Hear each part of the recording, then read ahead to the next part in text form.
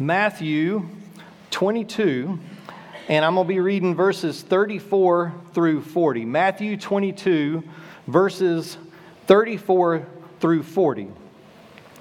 If you're turning in your Bible or turning to your phone app for your Bible, I just want to say real quick, please seriously see if you can come to this concert on Saturday night. It's going to be a wonderful outreach ministry, and with all of those proceeds, 100% going to the Boys and Girls Home, it's going to be a wonderful, wonderful night. Let us read the Word of God together. But when the Pharisees heard that he had silenced the Sadducees, they gathered together. Then one of them, a lawyer, asked him a question, testing him and saying, "Teacher, which is the great commandment in the law?" And Jesus said to him, "You shall love the Lord your God with all your heart, with all your soul, and with all your mind.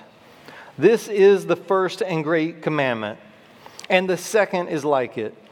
You shall love your neighbor as yourself. On these two commandments hang all the law and the prophets." This is the word of God for the people of God. Thanks be to God. Will you pray with me? Lord God, we thank you for this morning, Lord. Lord, we ask you to remove any kind of distractions, any kind of thoughts that are not on you, Lord. Remove all those barriers to the blessings that you can give us. And now, Lord, let the words of my mouth and the meditations of my heart be acceptable in your sight, my dearest Lord Jesus, my strength and my Redeemer. Amen. Before I get started, I want each of you to look at somebody sitting beside you or close to you and ask them a question. Is he, I don't hear you, is he getting the best of you? Now look to somebody else and ask them the same question.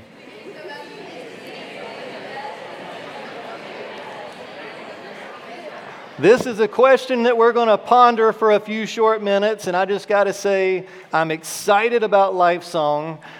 It's been about 3, maybe 4 years. Lifesong 3.0 was the last one we did, and you're going to start hearing more songs in the coming weeks. I know we have the Circle of Life, I think, coming. There's a Michael Jackson song. There's one that Pastor Tim's doing next Sunday, which is awesome. I'm not going to ruin that surprise for you, but you definitely don't want to miss it. But Lifesong, we're looking at popular music to the rest of the world, I'll say, and how do we listen to some of the messages that may be embedded in these songs, or how can we use this to grow our relationship with Christ? The Best of You, this Foo Fighters song, I'll go ahead and say, the Foo Fighters, if I ask you to raise your hand, I'm assuming there's a lot of people that may not know who the Foo Fighters are. I'll go ahead and tell you, it's all rock and roll, and I'll promise you, this version that Andrew and Camille did that was beautiful is not what you're going to hear on YouTube, okay? So if you go back and watch it later, it's totally different, but it's okay if you do, okay? But Best of You was on the In Your Honor album in 2005, and it was actually the lead single on that album and was known as one of their best of all time releases, no pun intended. But they were nominated for a Grammy in 2006 for this song, and they narrowly lost to a band known as U2. So if you're going to lose in the Grammys, you lose to one of the best bands of all time. And I'll tell you, I already mentioned what style of music it is, but I'll tell you also, I love all styles of music. I'll listen to just about anything. But what I really like about music is when it connects. And what I mean by is when it connects to a congregation or an audience. And we have the pleasure of being part of a church whose music ministry is so strong and so thriving, but I believe it's because it is Holy Spirit led and it is based on prayer, and it is about praising God and giving Him our absolute best. Amen? So as we talk about this song a little bit more, I want to tell you what they actually meant when they wrote it first. Dave Grohl, the lead singer, said it was about things confining you. And when he recorded this, his first time in the studio, he said it was so hard to do and so harsh on his voice that he felt like his throat was bleeding after he recorded it the first time. Now, when you go back, and if you go back and listen, you'll understand why. But it's the emotion that he has in the song that he's trying to get across to the audience that's listening. He says, listen to some of these lyrics. Breaking free is what he's talking about. Everyone's got their chains to break, holding you. And then he continues in the chorus, is someone getting the best, the best, the best, the best of you? Has someone taken your faith? You trust, you must confess. All of this sounds like familiar terminology to a believer that already is walking alongside Christ. However, if not, it may be new terminology. So this is talking about confining, but what I will say is God doesn't confine. God opens doors. God does not put chains on us. I believe God breaks chains for us. So we're going to look at it a little bit different this morning. And you just asked a question a minute ago. I said, ask your neighbor a question. Is he getting the best of you? So we're going to look at it a little different. Is he getting the best of us? Not in the sense of is God confining us, because I just said he does not do that, but are we giving him our best, or how do we give our best to God? Say that with me. How do we give our best to God? Jesus tells you in the scripture we just said, but when the Pharisees heard that he had silenced the Sadducees, they gathered together. Then one of them, a lawyer, which is also in other translations an expert of the law, it says, asked him a question, testing him and saying, Teacher, which is the great commandment in the law? Now remember, at this time, they were scared of Jesus. Jesus had this strong movement going, and so they start to test him because they were scared. That's what happens when humans, when we get scared, a lot of times we push back. And that's what's happening here. So when they ask about the greatest commandment, and they're asking about the law, they were also referring to Old Testament law, which the Shema, or in Deuteronomy, and I'm going to share that scripture with you. Hear, O Israel, the Lord our God, the Lord is one. Love the Lord your God with all your heart and with all your soul and with all your strength. So as Jesus is giving them this first commandment, Jesus says, you shall love the Lord your God with all your heart, with all your soul, and with all your mind. You shall love the Lord your God. In other words, this is a strong assertion. This is a commandment. This is not if you love the Lord your God. No, he's saying you shall love the Lord your God with all your heart, mind. Also, in the Gospel of Mark, he adds the strength part on there. So love the Lord your God with all your heart, with all your soul, with all your mind, and all your strength. The reason for this is there's no room for reasoning. Everything is first commandment is based on love. So in other words, Lord, I messed up this morning. I slept in. I was late for church. Jesus says, you shall love me. It's not condemning. Lord, I messed up at work. I said some things to my coworkers that I probably shouldn't have said. Jesus says, love me. Lord, I've sinned. I've made bad decisions in relationships and my friends and so forth. And what does Jesus say? Love me. The first commandment is to love Lord your God with all you have. And that's the other key word, I think, that's in that scripture. When he says, love the Lord your God, you shall love the Lord your God with all your heart, with all your soul, with all your mind, and then all your strength if you're reading from Mark. Let me expand on that a little bit more. How do you love somebody, or how do you base a commandment of love on something? Last Tuesday was October 4th. Christine and I, our anniversary, we've been married for 25 years this last Tuesday.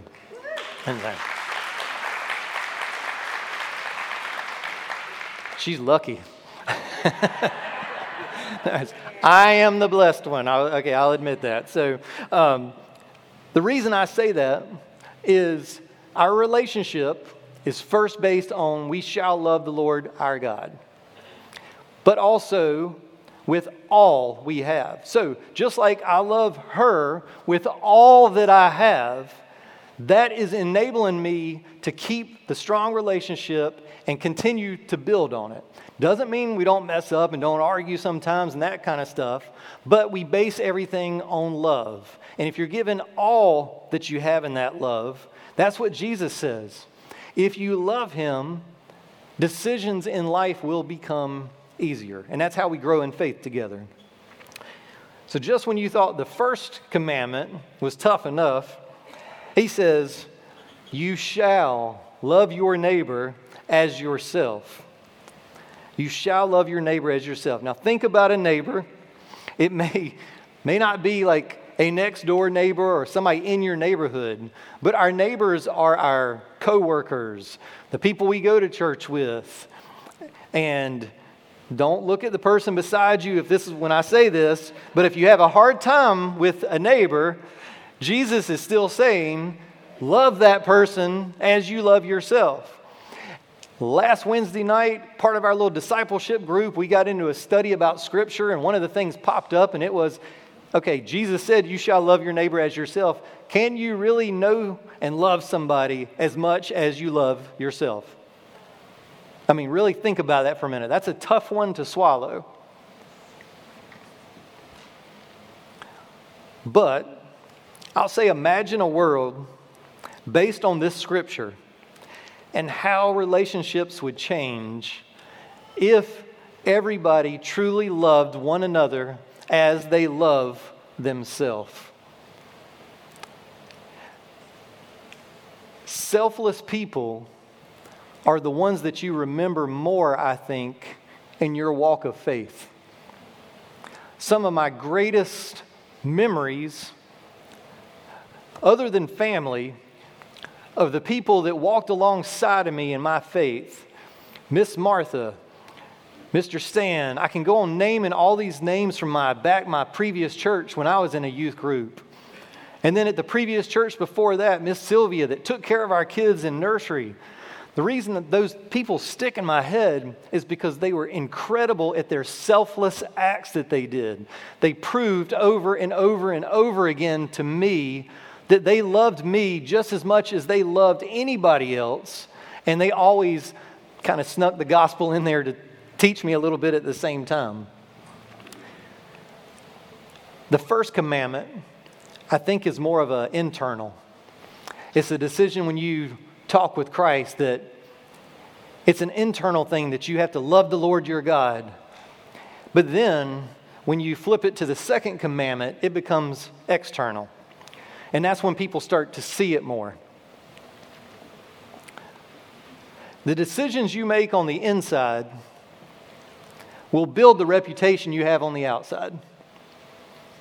And I'm not necessarily talking about just your reputation. I'm talking about the reputation of Christ. Listen to these words from 2 Timothy chapter 2, verse 15.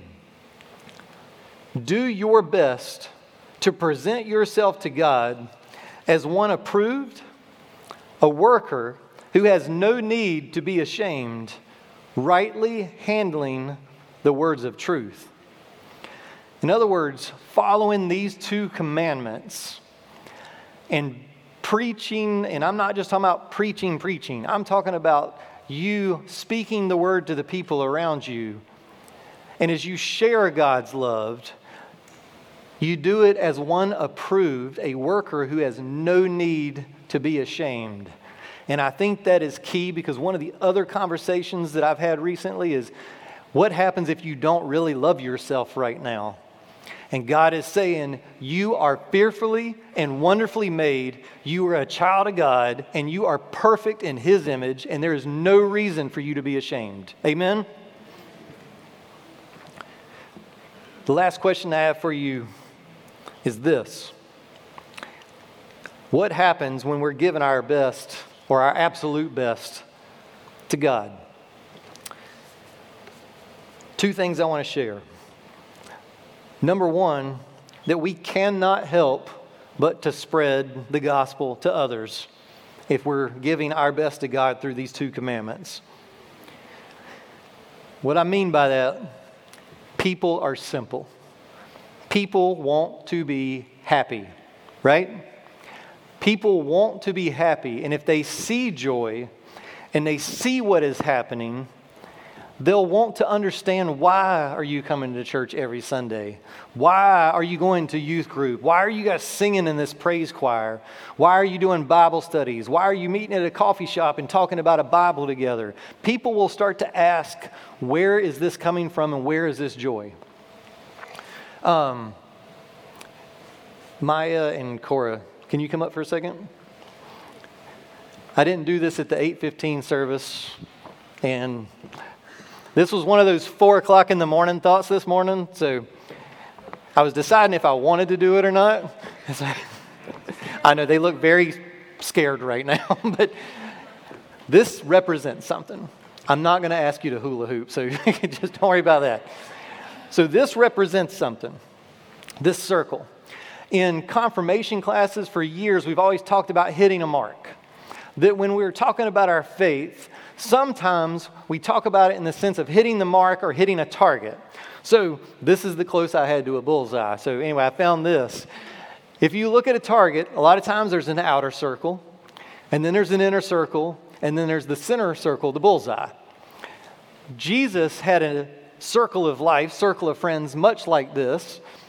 The outer circle is going to represent the big group, maybe like the congregation or maybe a bunch of friends at school. You know, that's a lot of people. So Jesus had that, a bunch of people around him, the crowd's gathering. And then there was another circle on the inside. And those are people a little bit closer, okay? Those are just a little bit closer.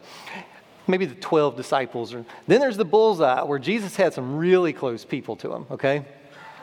You probably have those too. I'm not going to ask you to name them up here on the stage, but just think of the circle for a minute. And when I said that somebody may not feel at their best to share love and so forth, I'm going to show you what I mean by when we give our best to God, we can love our neighbors as ourselves, no matter what. So spread out a little bit. And I'm going to let you hold this because I don't want you dancing around on your knee. So yes, no, you're not going to have to dance. So you just hold that for a second. Now, you're looking over here, and she's got this circle. She's got these friendships. She's got these people that she's hanging around, and it looks really good to you, right? Yeah. So then you want to go find out a little more about it. So go find out a little more.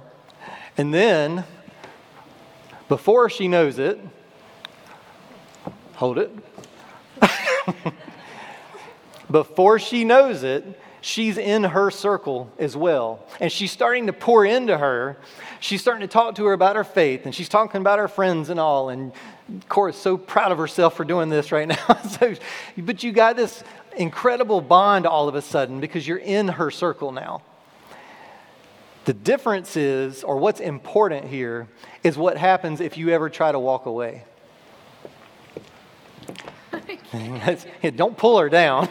So, when you try to walk away, once you're in this strong bond, she's got her in there. And if she feels she's going to make some bad decisions and fall away on occasion, her friends are still there because she's in that circle and she's pouring into her and they're going to be there for each other. This is what we do as a body of believers. We lift up each other. We help each other. Amen?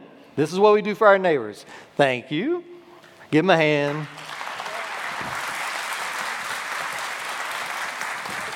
I know they were getting a little scared when I got the hula hoop out there. The other thing that happens when we give our best to God is He takes away from us. What does he take away from us? He takes away sin. He takes away burden. He takes away sin, sickness, anxiety, depression, and the list goes on and on and on. Now, as I mentioned earlier, sometimes that's an instant miracle.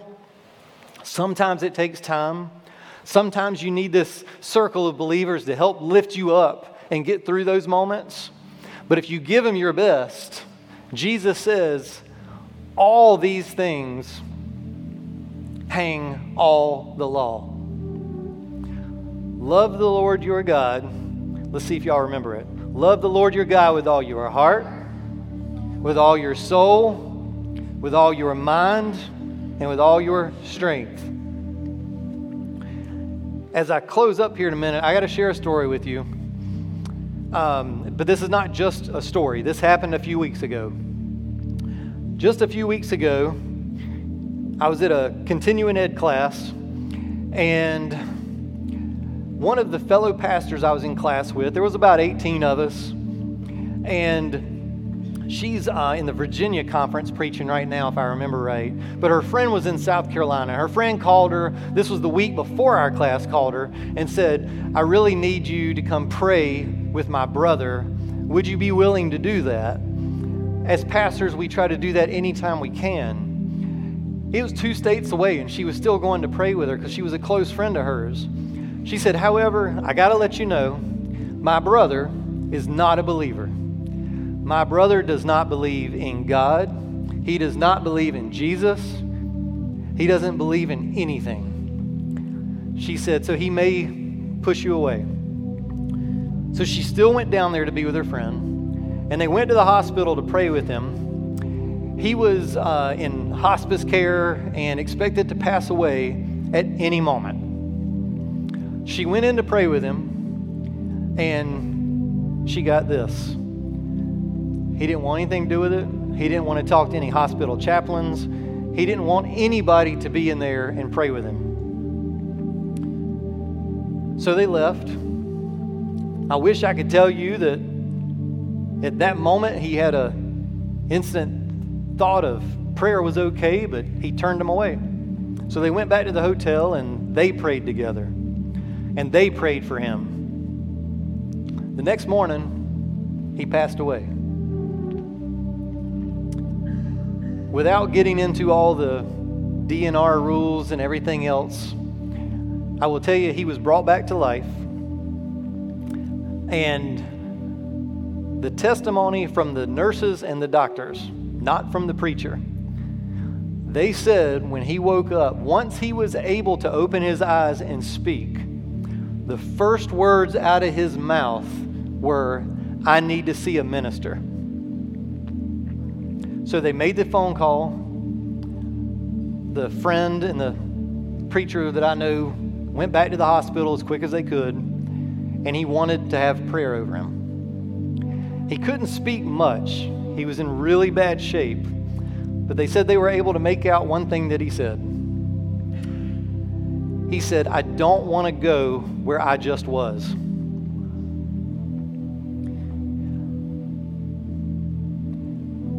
They instantly started praying for him, and he accepted Jesus Christ as his Lord and Savior on the table at that moment.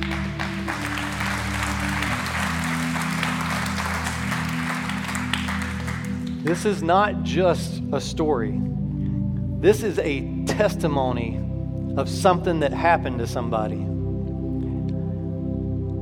Later, soon after that, he passed away. And from the depths of my heart and all the understanding I have, I know for a fact that he is sitting at the feet of Jesus since he accepted. The reason I tell you all this is because it's always great to hear these testimonies, but it builds our faith in the reassurance of what is to come. And don't wait. Yes, I know we already have a lot of believers in here, but there's so many people, so many of our neighbors that are not. So my prayer is that we reach out and that we dedicate our lives to giving God the absolute best of us. Love our Lord and love our neighbor, and lives will be transformed. In just a minute, I'm going to close this in prayer, and I'll ask everybody to stand and sing along. But these altars will be open, and we have prayer partners at each altar. If you want to pray for yourself, there may be somebody in here or watching online that's never accepted Christ into their heart, and you can do so now. Or you may want to come forth and pray for somebody else. But we are here to pray with you. Let us pray. Wonderful, loving God, we just love the commandment that you gave us, Lord, to love you with our entire heart, soul, mind, and strength, God. We pray that that is what we do. We pray that is what the church is about. We pray that people know your love and that they reach out to you and that lives are changed. God, I pray right now, whoever may hear this, whether it's in this room or online or watching later, Lord, that it's not me they hear, that it's you. Lord, speak to the hearts of the people. Lord, it's in your holy name we pray. Amen.